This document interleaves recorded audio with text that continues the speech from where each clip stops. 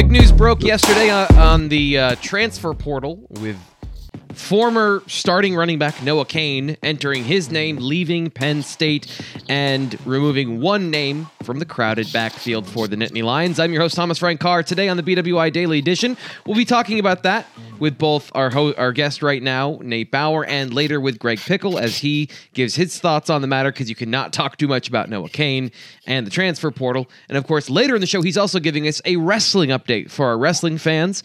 We're going to be talking about that in a little bit, so stay tuned. But what Nate and I are going to talk about today, first Noah Cain, and then I dug into the tight ends and some of the frustration surrounding them in 2021, and I think I have a better way to look at their production other than throwing your hands up and saying, the whole thing was bust, it was terrible, it was all bad. So that's what's coming up on the show today. Nate, thank you for coming on, and thank you for being here. How's everything going with you? Thanks for having me. I'm great. How are you? I'm good. There's stuff to talk about, good and bad. Sure. So that always, I said this to somebody else. I always feel better when I wake up in the morning and know exactly what we're doing on the show. That's always nice. It's the days where I wake up and I go, I'm going to have to put my creative pants on to find out what we're talking about today. Plenty of things to talk about. So for me, it's a good day. So your thoughts? Yeah, no, I mean, yesterday was, look, I mean, I will say this, certainly Noah Cain's entrance into the transfer portal is the biggest name, right? Yep. That Penn State has had in terms of portal movement. I mean, certainly this year, even if you go back to last year, Antonio Shelton, I guess, after the season, maybe. But yeah, probably the biggest name since Justin Shorter to go in the transfer portal. Yeah, right.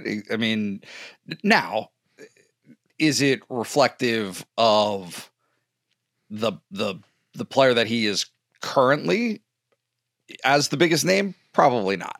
Right. Like, I mean, I don't think that there's any real question about the fact that there was a basic proposition here for Penn State when they signed Nick Singleton and Katron Allen, which was John Lovett has to leave, right? Yep. He's exhausted his eligibility, but you can't carry six.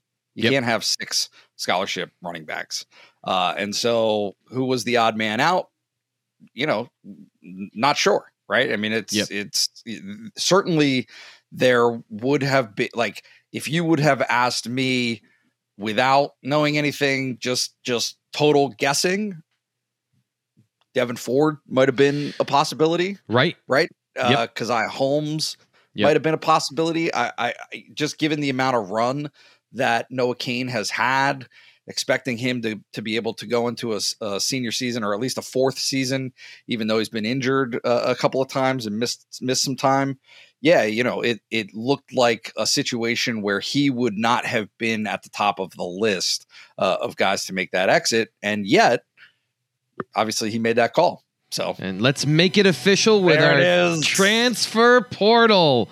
Oh, there's Noah Cain entering the portal, and the portal now sending him off to a new destination. So, it's a little bit of a surprise in a way, given the way the season started for Noah Cain and some of the things that happened this season because of his injury. You would think that there was an explanation for what I'm about to show you. So, as you pointed out when we were talking before the show, he was injured at some point. He didn't play, I think, in the Villanova game. But even with that, check out the split of what happened during the season.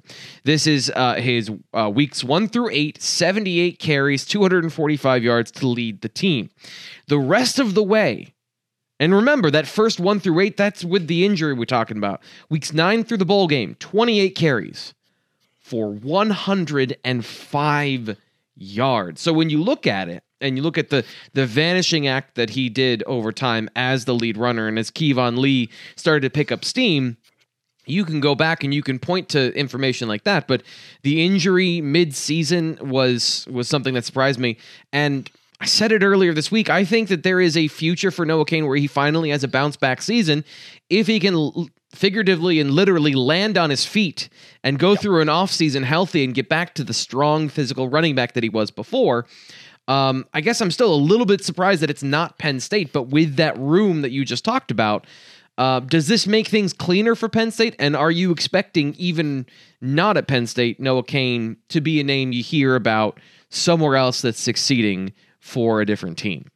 Yeah, look, I think that obviously he showed in 2019 a talent, right? I mean, he wasn't a guy who necessarily was going to break one for 80, but he was going to get you really consistently 5 or 6 yards a carry. That was just who he was and the type of consistency. And in fact, I mean, if you reflect on that time, that was one of the main frustrations of Penn State fans in 2019 was that James Franklin and staff didn't just go with Noah, right? They were still doing a split of carries with a few guys. Ricky Slade was in the mix. There were a bunch of guys that were kind of divvying up carries. So, obviously he got hurt towards the end, like the last third of 2019. Yep. And then 2020, that's really what we're talking about here is he hasn't been the same. Yep. He was able to come back for the Cotton Bowl, had a big breakout game in the Cotton Bowl. It was like, hey, here's a guy who just got injured for the first time in his career, right? With what we all assume is a high ankle sprain. Pushed through it, worked through it. Penn State didn't have to rush him back because they had other available options that season. Brought him back for the bowl game. He crushed it. He and Journey Brown, that was a crazy game. I mean, they ran for 250 yards. Yeah, he had nuts. Did he have over 100 that game? I know he had 2 touchdowns, but both of them touchdowns. I think it was 90 something. Yeah.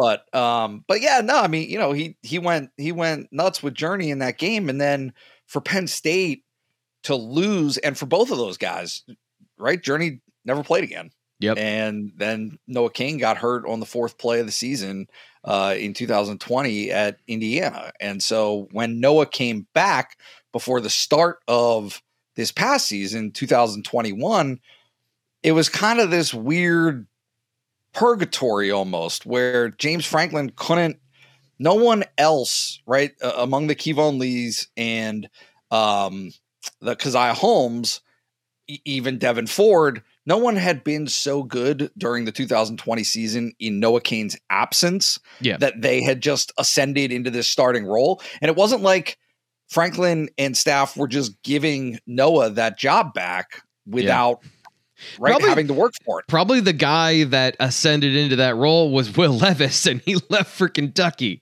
So, yeah. Well, no, I mean, I was just going to say, like, Noah still demonstrated enough in the preseason, right? And as he was continuing to come back and back, that he was in good enough shape to be equal or better than the other options, right? Yep. And so he started that Wisconsin game. And the part that I think is a little bit disappointing for him is that he showed an ability even less than 100%. Because I said this whole past season, he was not able to get back to the guy from 2019 because he was still rehabbing from that injury. I'll say it 1,000 times. I'll tell anyone that listens that he was not the same guy, and he didn't have the chance to be the same guy in 2021. But at the beginning of the season, he showed the ability to find ways to be productive and win, including in the passing game. And then he got hurt, and then the bottom fell out. And I just think that that's too bad for him that he sustained yet another injury that he tried to push through, but it limited his effectiveness in a limited environment. And, it's just one of those situations where he's leaving the university, and I don't think anyone did anything wrong. I don't think that it's just too bad that happened. I think if anything, that for his sake, and obviously Penn State's going to feel the same way, but for his sake, coming back from that injury, Penn State would have hoped to have had a better pass or rush blocking operation. Right. I mean, that's what we're talking about here he wasn't people talk about it all the time. you are constantly in football trying to make up for your deficiencies in as many areas as you possibly can. And in the running game, everyone knows that the offensive line was not good enough. Yep. Okay. Sometimes you have a guy like Saquon Barkley behind an offensive line in 2017 they weren't lights out. They weren't bad, but they weren't lights out. Yep. It was just so good that it eliminates that. Yep. Right. They can Noah Cain in 2019. And he could in 2019 because when he had to break a tackle, he could get 5 yards through contact. And I'll throw this up here a bunch of times today when we're talking about Noah Cain. Look at his yards after contact per carry in 2019, 3.25. That's one of the best in the Big Ten that year. That would have been one of the best in the Big Ten this year. And without that lower body power, he's just not the same football player. And this number of 1.75 is bottom 10 in the Big Ten this year, and it's a number that is just simply not good enough. And that's not to say he's not good enough, but his situation, and that's kind of what we talked about with the running game all season long, is the offensive line obviously had some problems, but when they made good plays, you need the running back to still do something, and it was a combination of toxic characteristics that all came together to make one of the worst rushing performances we've seen from Penn State in a long time, and this is just one of those factors. Well, let's not get carried away. They were worse in 2014. Okay. and I said one of. You notice I didn't actually rank it because I don't know. I just know it's got to be one of the worst. It's important to note that 2014 was horrible. Awful. So let's talk about the tight ends now, because that's a perfect transition from also horrible. But were they? Were they? That's what I went into. One of our message board members actually posted on the Lions Den message board, just asking the question, what's up with the tight ends? What happened this year? So I want to preface this conversation. You've got the quote in front of you, so please read James Franklin's quote that sets up all the expectations for what the tight ends are supposed to be in 2021. Yeah. So this is from the preseason. He said, I think our tight ends, you could make the argument that it's one of the best rooms that we've got from top to bottom. I'd make the argument it's one of the best tight end groups in the country. In fact, it's the best tight end group I've ever been around in 25 years of coaching in college, unquote. That's some lofty expectations. I mean, he doesn't say that. Like that is not a quote that you're going to find very frequently from James Franklin. Sorry, I was trying to find who asked that question, but I'll get to that. They'll get a shout out in the message board. And by the way, if you want to join and you want to have a topic thrown out there in the message board that turns into a daily edition topic, it's perfectly acceptable, and you can do that if you sign up for Blue White Illustrated. $1 at bluewhiteillustrated.com. Link is in the first link in the description of this video.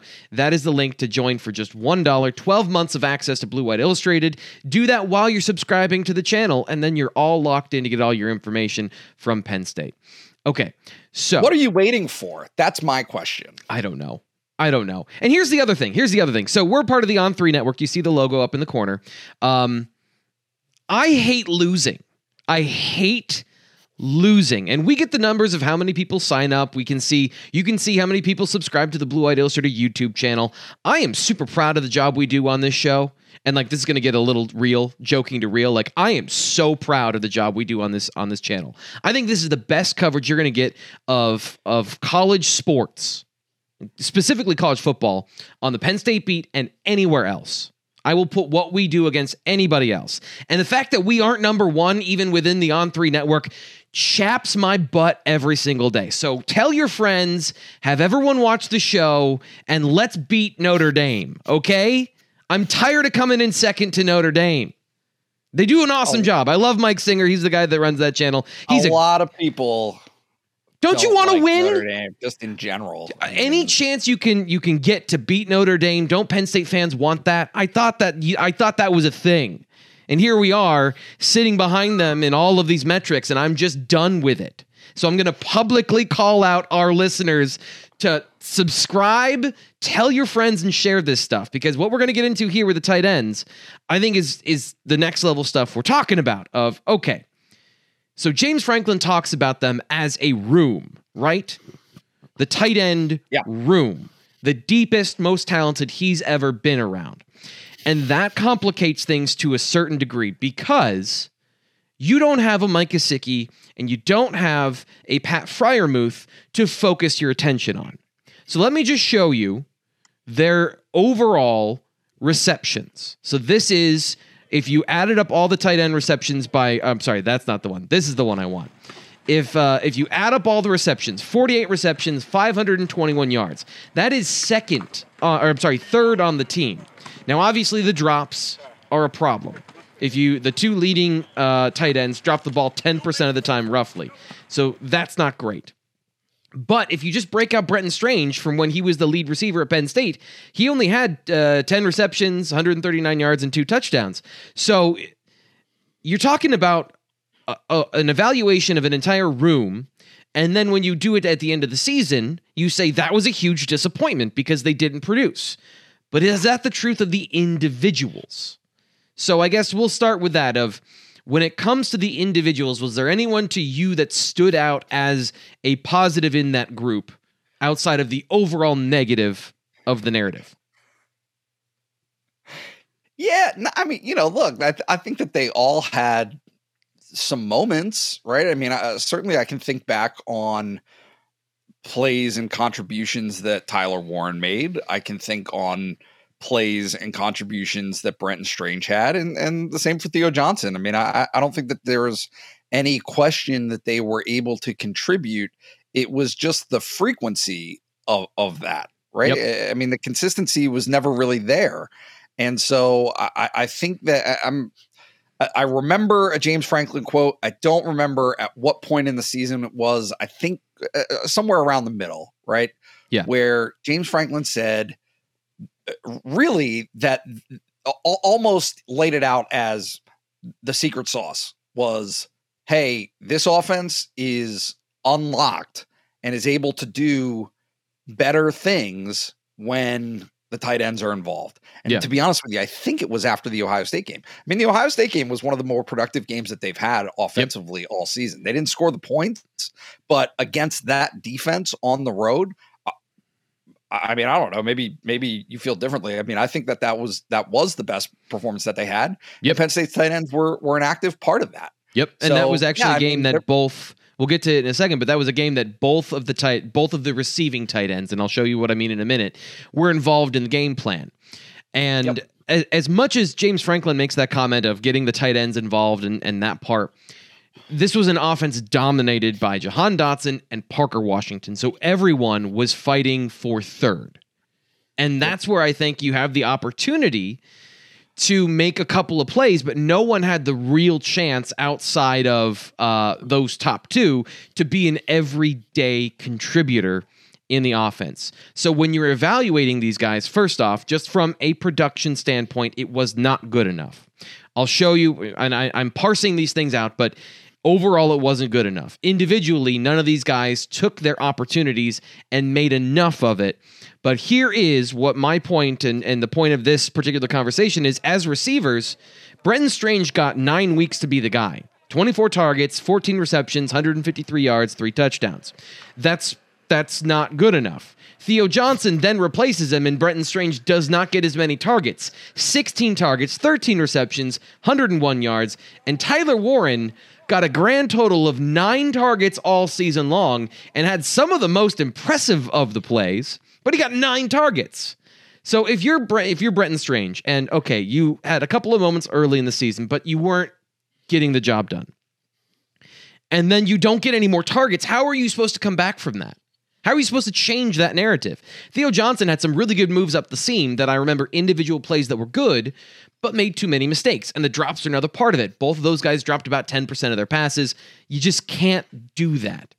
But how do you change that narrative if you don't get any more opportunities because your positional opportunities are now going to somebody else?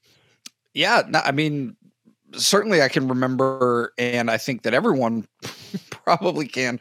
Strange struggled in that Iowa game, right? Yeah. When Taquan Roberson came in, like, Yep. Roberson had problems very clearly, but there were some occasions where Penn State's receiving options could have helped out and had opportunities to do so by making a play, and it didn't get done. Yep. So, I mean, I agree. Look, whether it's whether we're talking about the tight ends, really even the receivers and running backs, all of the skill position guys for Penn State's offense this season, outside of Jahan Dotson, can we talk about anybody in a truly met their potential, right? Like, who are we looking at in that group that today? And I'm certainly, I think that all three of those guys at tight end would say the same thing. Is yeah, there were elements that were good from the season, but no one would probably feel as though they had reached what their aspirations were coming into the season. Yeah, and it's so interesting because one of the things I think of when I think of all of the players on offense getting to eat, right? All of them getting the opportunity. If you don't have a lot of plays, you can't give everyone the football. Correct. But that's not the case. Penn State went on 15 play drives. It wasn't like they were one shot or a ton of 3-and-outs. They put together 7-8 play drives regularly. It's just they all went to Jahan Dotson and they all went to Parker Washington. So, and this is the other half, is nobody got those big plays routinely at other positions. Even when you got a big play, maybe it was 15 yards from a tight end, or it was nobody could break that tackle and get a touchdown and kind of change the narrative about all of that. I think that you can probably speak to this better than I can. How much of that did you feel was a byproduct of the fact that the offensive line couldn't protect, right? Couldn't really run block or pass block. And so in that sense, I mean, I'm curious if we looked back on the season, one of the things that again, James Franklin said when the running game started to make, and I think that this is demonstrated through the stats, the running game did start to take baby steps. Yes. Right. From the middle of the season to the end of the season, there were baby steps and some signs of life. And those signs of life, he kind of pointed out week after week after week, included better, more physical blocking from the tight ends. Like, they had to be a part of that. Did I set you up? Did I tee you? Are you good? Set me up perfectly, because am I wrong? Is that like a total fallacy? No, that's the other giant misconception about the 2021 season for the tight ends, because I say tight end run blocking, and Nate, you say, like, what's the common theme? What's the thing you hear time and time again about the tight ends as run blockers in 2021? They weren't good enough. No, yeah, they weren't good enough. No, for sure. So here, but Franklin said otherwise. Yeah, go ahead. Yeah, so that was the thing, is everyone remembers, I think it was after the Villanova game, that James Franklin specifically called out the tight ends, saying the offensive line needs a block, and honestly, the tight ends need to do a better job too. And people latch onto that. And he may have said things, but not as loudly later in the season. So I just want to show you the timeline I found of Brenton Strange's blocking in 2021. So first 3 weeks of the season, 49.9 grade run blocking according to PFF. That qualifies as not good enough. Makes subpar. The comments, yes. No, it's beyond subpar. That's actively hurting your team. Franklin makes the comments about blocking in week 4, and for the rest of the season, Brenton Strange has a run blocking grade of 84.8, which is borderline great. That is solidly very good. That is well above average. So Brenton Strange, his season-ending grade was, a little bit lower than that. But for most of the season, he was a good run blocker. He didn't have the opportunities in the second half of the season as a receiver. But to your point, and this is another point about the bowl game specifically, is I saw him open. I saw Theo Johnson open in the bowl game. They did not get targets. That's not their fault. So there is some about that when it comes to the tight ends. Now, when they did get opportunities in the regular season, it didn't happen. As a run blocker, there's no other easy narrative for the other two, but Tyler Warren showed flashes of being a good football player when he was given the opportunity. So if you, again, this is all based on PFF run blocking grade. And what I noticed is when he was involved in the game, more times than not, he was good. He wasn't, as the third tight end, always involved in the game.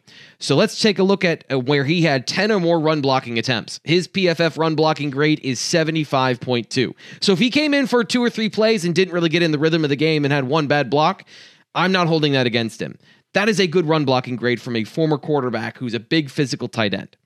The one who never really improved was the Canadian wide receiver, Theo Johnson, whose run blocking grade for the whole season, there's very little redeeming here, 50.5. The only games he had a grade above 60, Wisconsin, Ohio State, and Rutgers. Ohio State was the high watermark for him as a football player, where he was a good receiver. He blocked well in that game. He had a very good grade, but it was never a consistent thing there. So once again, even if you break out the narrative about tight ends weren't good at blocking, it's 3 different people. Of course, one of them's going to be okay, one of them's going to be good, and one of them's going to be bad. But people are remembering the lowlights of each one of them combined together. Can I go to back to the quote machine? Sure, please. Let's travel to a more innocent time. November 10th. And it struck me. I pulled this specifically because the question was about Lee, right? And being a better runner, like kind of starting to assert himself. Yeah. I think it was coming. I don't have the dates in front of me, but I think that was after the Maryland game. It was right? Yes, because that was the game where he had 8 carries for 52 yards. Yep. Yeah. So, quote, about whether or not Lee had been more decisive, asserted himself, whatever, right? Quote, I think he has been a little bit more decisive. I also think we've gotten more push. I think we're being more physical up front at the tight end position and the offensive line positions. Well, I mean, let's drop the mic. They just leave. Yeah. There's nothing else to say. It speaks to it, right? It speaks to the fact that there was progress. There were things that started to advance. And you're right. I mean, if you're taking it on the whole, I think that certainly, it's tough to parse an offense that just struggled as much as it did to cash in. The thing that's going to be very interesting to look back on as we get into the spring and summer and can like take this crazy deep dive on last season is, you're right. I mean, they had the 28th ranked passing offense in the country. Yeah. So for as bad as the rushing offense was, it's not like they didn't move the ball. Yeah. They just didn't score. And if they had scored, right, which is certainly an area that Penn State has had a ton of impact and a ton of success at the tight end position, is guys like Pat Freiermuth scoring bunches and bunches of touchdowns. Yep. That just didn't happen. That just didn't happen for these guys this season because they weren't effective in the red zone. Yeah, they weren't effective in the red zone, and they didn't break enough tackles. And I think that's. I keep coming back to that in that particular offense with the quarterback and the offensive line you're working with, your receivers have to do a little bit more. You have to do something outside of the expected. And the tight ends did less than that with some drops. And then they didn't, when they had the ball in their hands, they didn't play with physicality after the catch and make those plays, which I think at this point, you and I both think that they're capable of that still, right? The talent didn't disappear. So if you're saying in 2022, you've got 2 good run blockers for sure, and one guy who is still learning the position in Theo Johnson. I think that's fair to say as far as his run blocking and all of those things. But an exceptionally talented receiver we saw at the end of the season. You can still project positivity out of them. I don't think that this has to be, I guess the whole point of this particular segment for me was, guys, the house isn't on fire. Like, yes, the oven, there was some smoke, the smoke alarm went off, but nothing is, there's no scorched earth here. It'll be okay as long as these guys continue to do what they've done, which is work hard on their game. Yep. No, and that's, I'm glad you said that, is I think one of the defining characteristics is it's not like particular or specific to the tight ends. they're a good group of dudes. Like they work hard at it. They work together. They work well together. That was one of the core tenets of what Ty Howell, who obviously it was his first year as tight ends coach, what he said, how he described that group was how well they play off of each other, how well they practice together, how well they push each other. And so if that's the culture within your room of getting better, and as you're really speaking to through the course of this segment and this show, it's there. It might not be readily apparent, but if progress, if you're getting just a little bit better on a consistent basis, give it an off season. Give it an off season and see what maybe some better circumstances for next season can produce. Yep. And if just going away from the stats, going to my personal analysis of these guys, if there's one thing that especially Brenton Strange, I think, needs to do, it's get painfully open, embarrassingly open, and then your quarterback will throw you the football, because I don't think that there's ever been any doubt that Sean Clifford is going to be conservative with the football over the middle after 2022 or 2020, which is what I think speaks to some of the issues getting the football to the tight ends. Is I've just seen too many instances of guys on crossing routes where if you throw with anticipation or you throw with accuracy between two guys, that play is one that good quarterbacks make, and Sean seemed a little bit hesitant to throw those. If he gets over that and it takes the next step in 22, or if another quarterback sees the field, we might see something different in terms of contested catches and all that stuff. So that's just my final read on this particular topic, is the look forward. Anything from you going forward with the tight ends?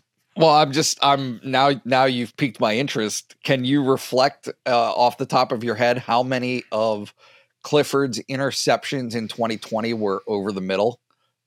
Because off the top of my head, a lot. It's a few at least.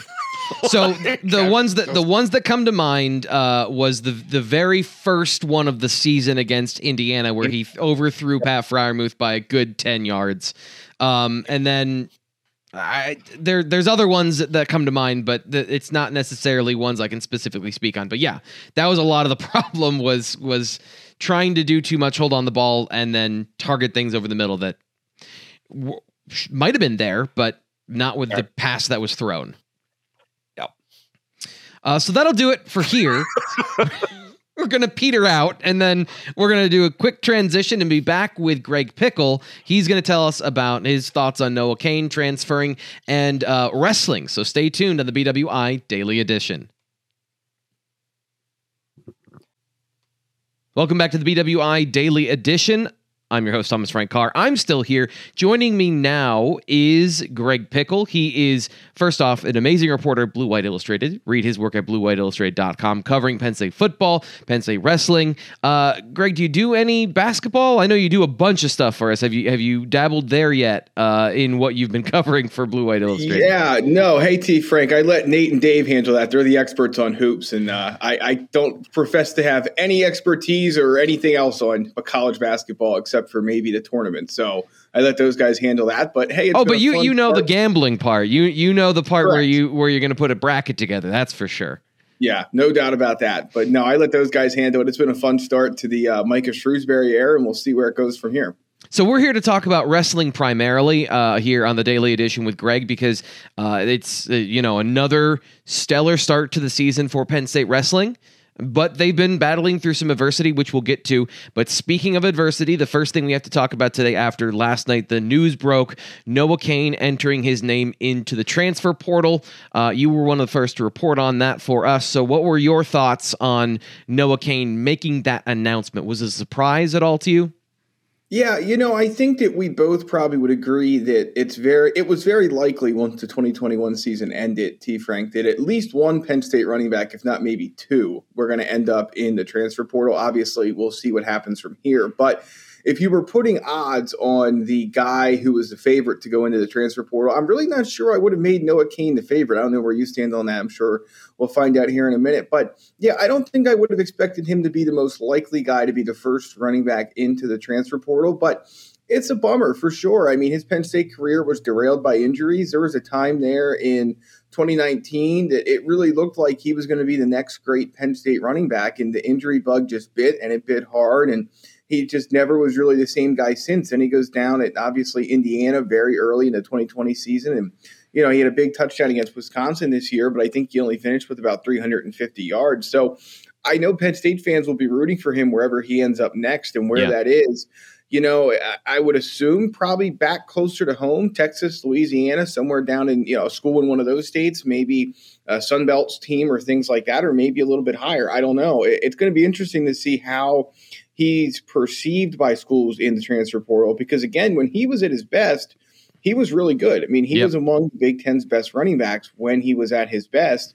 The question just becomes, how far is he from his best, and can he get back there with the injury setbacks he had? So I guess not a total surprise, but again, I would have thought maybe another guy would end up in the portal at that position. Maybe one still will. We'll see. Yeah. But at least somebody else first, right? You wouldn't have expected Noah Cain to be the first guy. And like I talked about with Nate a little bit earlier, his snaps diminished as the season went on, but it was clear that he wasn't healthy.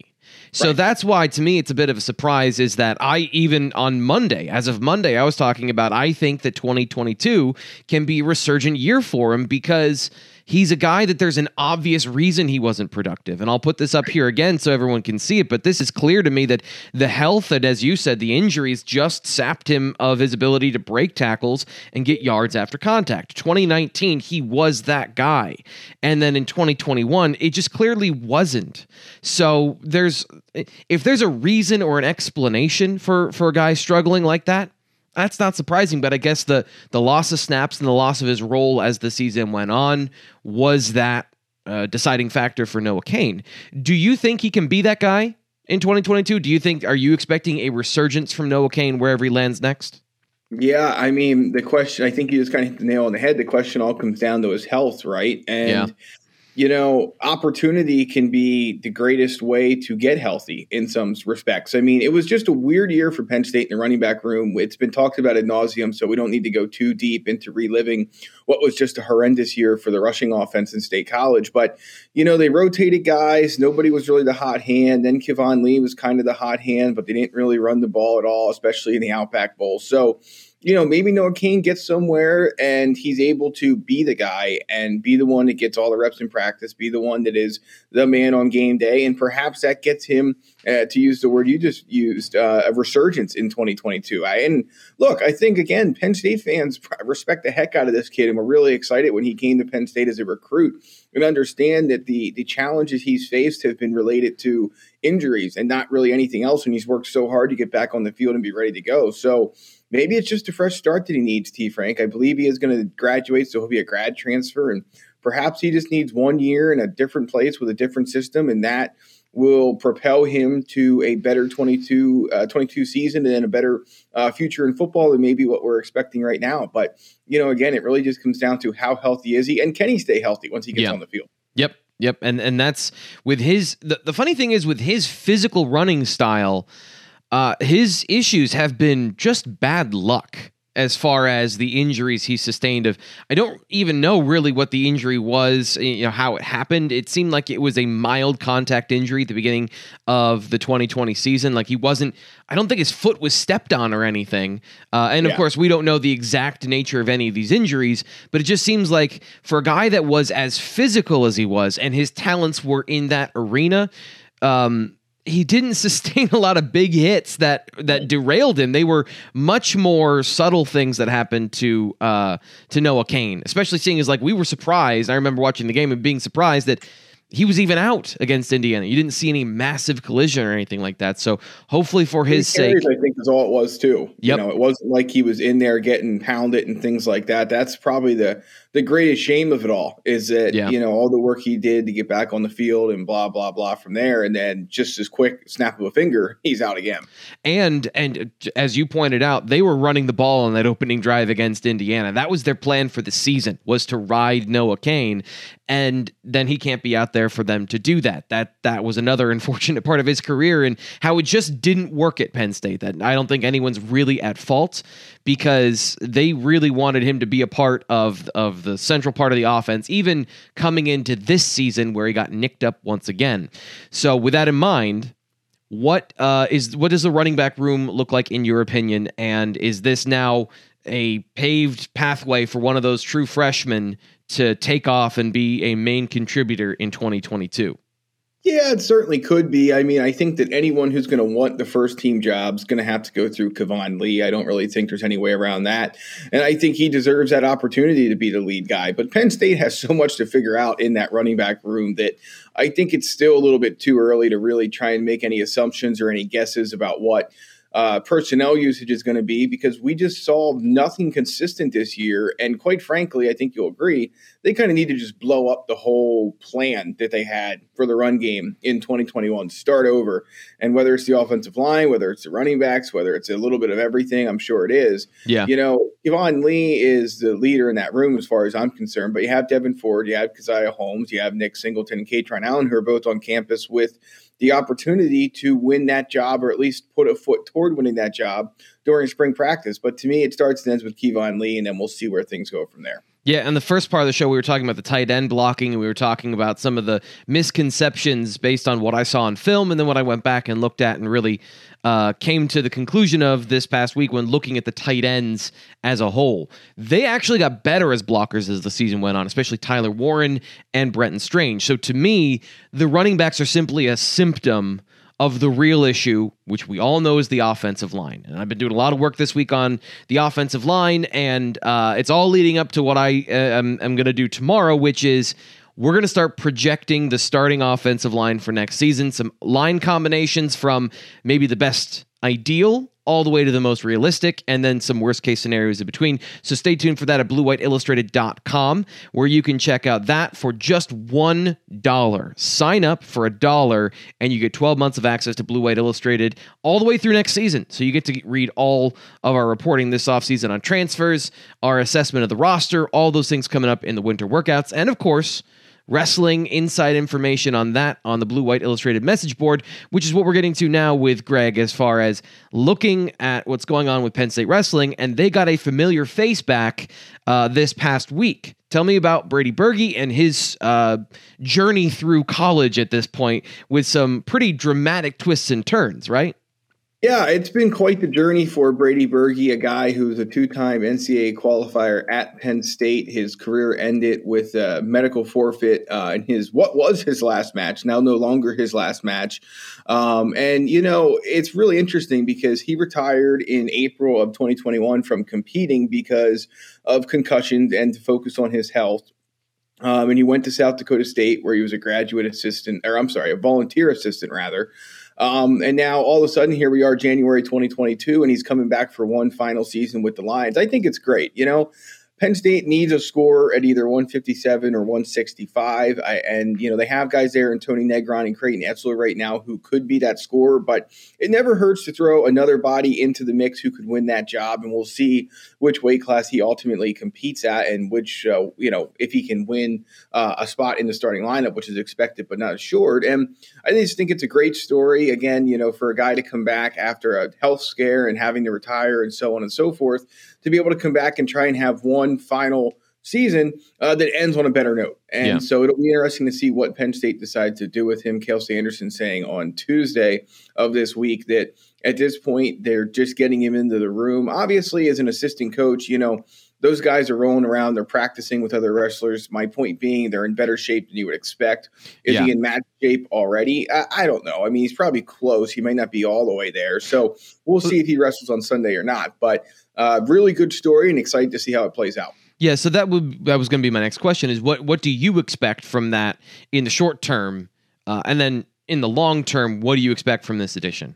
Yeah, so I mean, the short term, I guess, if you're using recent history as an example, Penn State said that they weren't sure if Drew Hildebrandt, the other midseason addition, would be ready for last weekend's two matches, and sure enough, he started both of them. So if you're using that as an example, there's a decent chance we'll see Brady Berge on Sunday when Rutgers comes to town. But I could also see them giving him a week to get in the room, to beat out the guys who are already at the two possible weight classes for him. He's listed at both, again, 157 and 165 on the roster. So we'll see. But long term, by the time we get to March, I would be pretty surprised if he's not part of Penn State's Big Ten tournament lineup and then NCAA tournament lineup. So It may take a little bit longer than most fans would like or expect, but ultimately I do believe that we will see him in action in the spring when it comes postseason tournament time.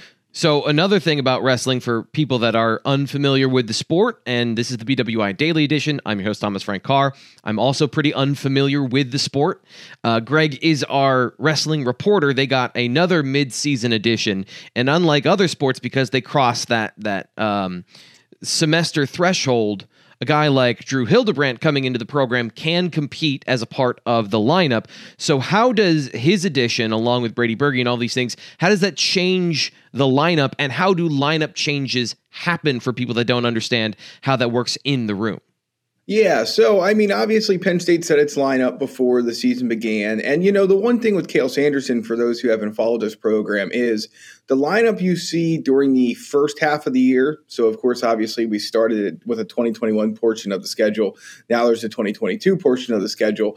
And it's very rare for the first lineup and the last lineup of the dual season to be the same. So this is not totally uncommon. Maybe it is to have two midseason additions, but have a changing lineup is not anything that's out of the norm in the Cael Sanderson era. So at any rate, Penn State had some guys at 125 who were trying. I mean, they were really working hard to score points for Penn State and, more importantly, not give up bonus points in dual matches earlier this year. But you didn't really see a lot of opportunity for those guys. I mean, maybe they would have qualified for the NCAA tournament, but would they have scored points there? It's highly unlikely. So you go out and get Drew Hildebrandt, who is a two-time All-American from Central Michigan. He comes in at 125. The expectation was he would give Penn State a chance in that weight class against Iowa's Spencer Lee, who has now since ended his season opting for double knee surgery, so he's not even competing anymore. Yikes. Which gives Penn State even a bigger leg up, so to speak, in the 125-pound weight class. But, at this point, he comes in. I'm sure he won. I'm not even sure if they had to wrestle off, but if they did, I'm sure he won, and that earned him the spot. But, to your point, they do have wrestle off. Sometimes it's just a match. Sometimes it's best 2 out of 3 or whatever it needs to be to make the coaching staff and the wrestlers clear that one guy is the winner of that spot. And then he has that spot until he either gives it up for some reason, or, the other guy improves so much that they feel the need to do that process again. So with Brady Berge, that's where they're at right now. Cael Sanderson saying Tuesday that they were still deciding. I mean, he only got here on Sunday. We're talking on Thursday. So at this point, I'm sure they have a pretty good idea what their plan is for this coming Sunday against the Scarlet Knights. But on Tuesday, they were deciding when, how many are they going to wrestle off at 57 and 65? Are they going to just wrestle off at one spot? Is he going to go 57 or 65? Where is he most likely to be come tournament time? Where do they need the most points come tournament time? Is Tony Negron a guy who can score points at 57? Is Creighton Etzel a guy who can score points at 65? Those are the two starters right now. So we'll see how this all shakes out. But I do find it, interesting that, the quote from Cael Sanderson that was the main takeaway was, we ask our kids to compete and we as coaches compete. What he means by that is that they're always looking for ways to make their lineup as strong as possible. And that's how we get to this point where in January, they make two pretty big mid-semester additions to try and bolster this lineup before the postseason tournaments begin. Now, I don't want to make any assumptions, so can you tell me right now where Penn State is ranked and their record heading into this weekend where they have another Big Ten duel? Yeah, so Penn State is now number 1 in the country, according to Intermat. Which I could throw a dart at a week in the season, and that would have been the case, but I just wanted to make sure that was correct, so I didn't say anything incorrect. So, sorry, continue. Yes. So Rutgers comes to town this weekend. Penn State is 10-0, looking to run its schedule to 11-0. Should be an interesting weekend here. Penn State will definitely be the favorite, but Rutgers, according to Intermat, has some guys ranked pretty highly. I'm just looking here to make sure I have all of the numbers correct. There's going to be a great match at 141 where Nick Lee and Sebastian Rivera square off in a battle of two top 5 guys. Their 184-pounders ranked number 5, 197s ranked number 7. Penn State, of course, is number 1 at 184 with Aaron Brooks, and number 2 at 197 with Max Dean. But, again, Penn State's a favorite in this match. But, T. Frank, as we've talked about before, and we hit on a little bit with the midseason lineup changes, there's also been match-to-match changes with this lineup based on illness, based on availability.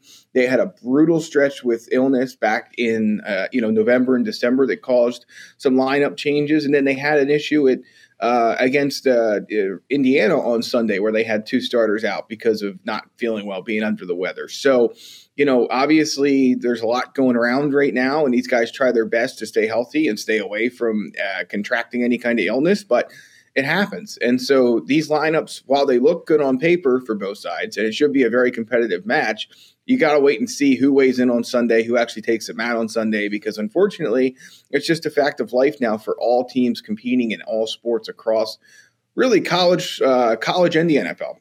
You just never know when a guy or girl, whatever sport it is going to test positive or have the flu, and they're going to want to keep that person away, or cold or whatever, because they don't want the rest of the team getting sick. So should be a great match on Sunday. We'll keep our fingers crossed. That's going to be televised live on ESPNU. Awesome. Well, Greg, thank you so much for the information. And if you want to check out his article, he's got a full breakdown coming up tomorrow, correct? Yes. Yep. That'll be at BWIillustrated.com on Friday. Yep. All right. Thank you so much for the information. Appreciate you coming on the show. Always enjoy having Greg on the show. I'm your host, Thomas Frank Carr. That'll do it for today. If you're here at the outro music, give the video a like. You enjoyed it. You even learned something new. If you're a football fan here for the Noah Cain stuff, you learned some stuff about wrestling. So give the video a like, subscribe to Blue White Illustrated wherever you get your podcasts, and on YouTube. I'm your host, Thomas Frank Carr. We'll talk to you tomorrow.